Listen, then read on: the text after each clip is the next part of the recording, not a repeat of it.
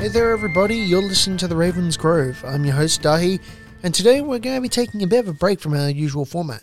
Instead of talking about a specific topic or theme, I'm just going to be telling you folks some of my favourite fun facts. So to start off, did you know that during the filming of Star Wars Episode 6, Return of the Jedi, they were filming in British Columbia, right? And they were filming the Endor scenes. The late Peter Mayhew, the actor who played Chewbacca, had to be accompanied by two members of the film crew wearing high-vis gear just standing off screen.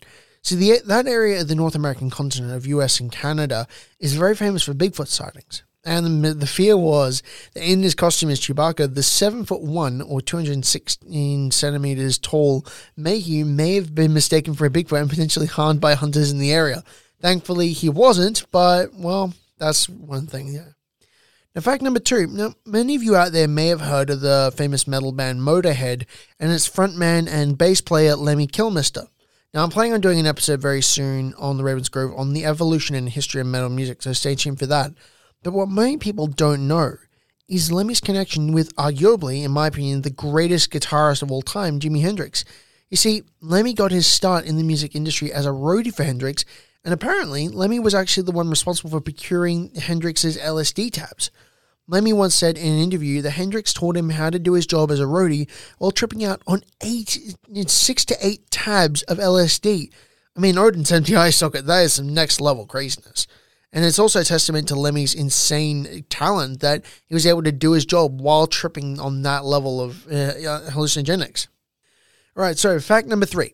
Many of you may have heard of the legendary French sci-fi author of the 1800s, Jules Verne. For those of you who have not, Jules Verne wrote, among other works, 20,000 Leagues Under the Sea, Around the World in 80 Days, Journey to the Center of the Earth, Robert the Conqueror. He's considered one of the fathers of modern-day science fiction. In fact, the steampunk subculture is heavily based on his writings, to the point that they are one of the almost required reading. If you're going to get into steampunk, you kind of have to read Jules Verne to understand the aesthetics and the ideals. However, what most people don't know is that when Jules Verne wrote From the Earth to the Moon, he calculated the best place on Earth to launch a spacecraft to have it visit the moon and return. His calculations on the exact location, he placed it in Florida. It was only 50 miles away from where NASA launched the Apollo space missions in Cape Canaveral. Now, NASA calculated that location in the 1960s with the best technology available to them at the time, using what is essentially now seriously antiquated, but at that time cutting-edge computers. Now, Jules Verne was predicting that rough location with only a 50 miles difference, and he predicted it without any computers roughly 100 years earlier in 1865. Incidentally, Jules Verne is actually also the direct inspiration for the taser used by law enforcement personnel, which is based on the Leyden bullet in his work 20,000 Leagues Under the Sea. I'll be doing another episode on Jules Verne's work because I'm a massive fan of his, so stay tuned for that. Fact number 4. Gillian Anderson, the actress who famously played Agent Dana Scully on the cult classic TV show The X-Files, actually based her performance as Agent Scully on Jodie Foster's portrayal of Agent Clarice Starling in the 1991 film Silence of the Lambs. This fact was not lost on the creators of the Hannibal films, and when they made the film Hannibal in 2001, they originally tried to get Anderson for the role of Clarice Starling. Unfortunately, in her contract for a role in The X-Files, Anderson was not allowed to portray any other FBI agent in a piece of media, and so sadly she had to decline the offer. Julianne Moore was cast instead, but the funny thing is, her depiction of Clarice Starling is in turn heavily based on Dana Scully, both in a lot of the mannerisms and in physical appearance. So fact number 5. In May 2013, the Disney Corporation tried to trademark the phrase Dia de los Muertos. For those of you who don't speak Spanish or are not familiar with the phrase, it translates to the Day of the Dead and is an extremely popular holiday worldwide, but especially in Latin America, Canada, and the US. Originating in Mexico, Dia de los Muertos takes place every November 2nd and commemorates remembering lost loved ones. The iconic calavera skulls, often called sugar skulls, are an international symbol of Mexico and of Mexican culture. Disney claimed that they were planning on making an animated film based around the holiday and, quote, wanted to protect their film, end quote. However, unsurprisingly, the sheer mammoth amount of extremely angry backlash from people of all walks of life from all over the world made Disney back down. But with the release in 2017 of the Pixar film Coco, which is based around the holiday, it made people very uneasy. In more recent developments in that stuff, there was actually a bit of a kerfuffle online recently with Disney trying to trademark the name Loki. Now, for Norse Celtic pagans like myself, and for people who believe in the Norse gods, Loki is one of the most widely worshipped gods in that pantheon. And so everyone was up in arms going, oh my god, Disney's trying to trademark a genuine deity that we worship.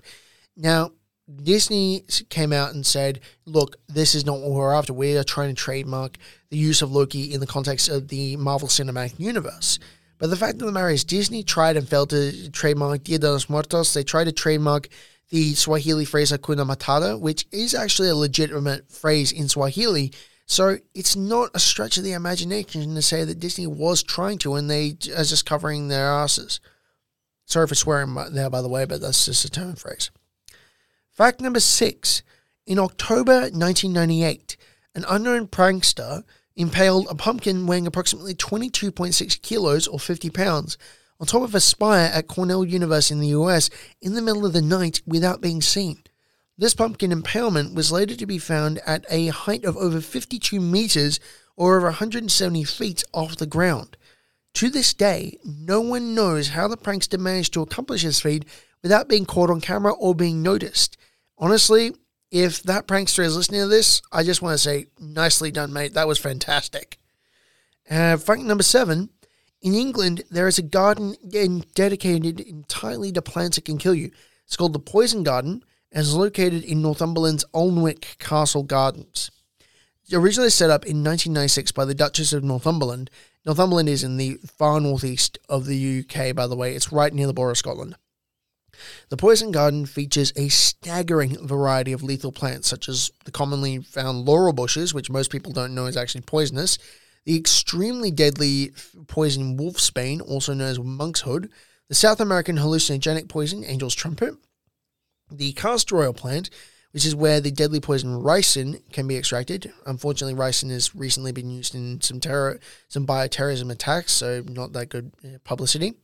And also cannabis, the coca plant, the botanical basis for cocaine, and hallucinogenic mushrooms as part of a drug education program.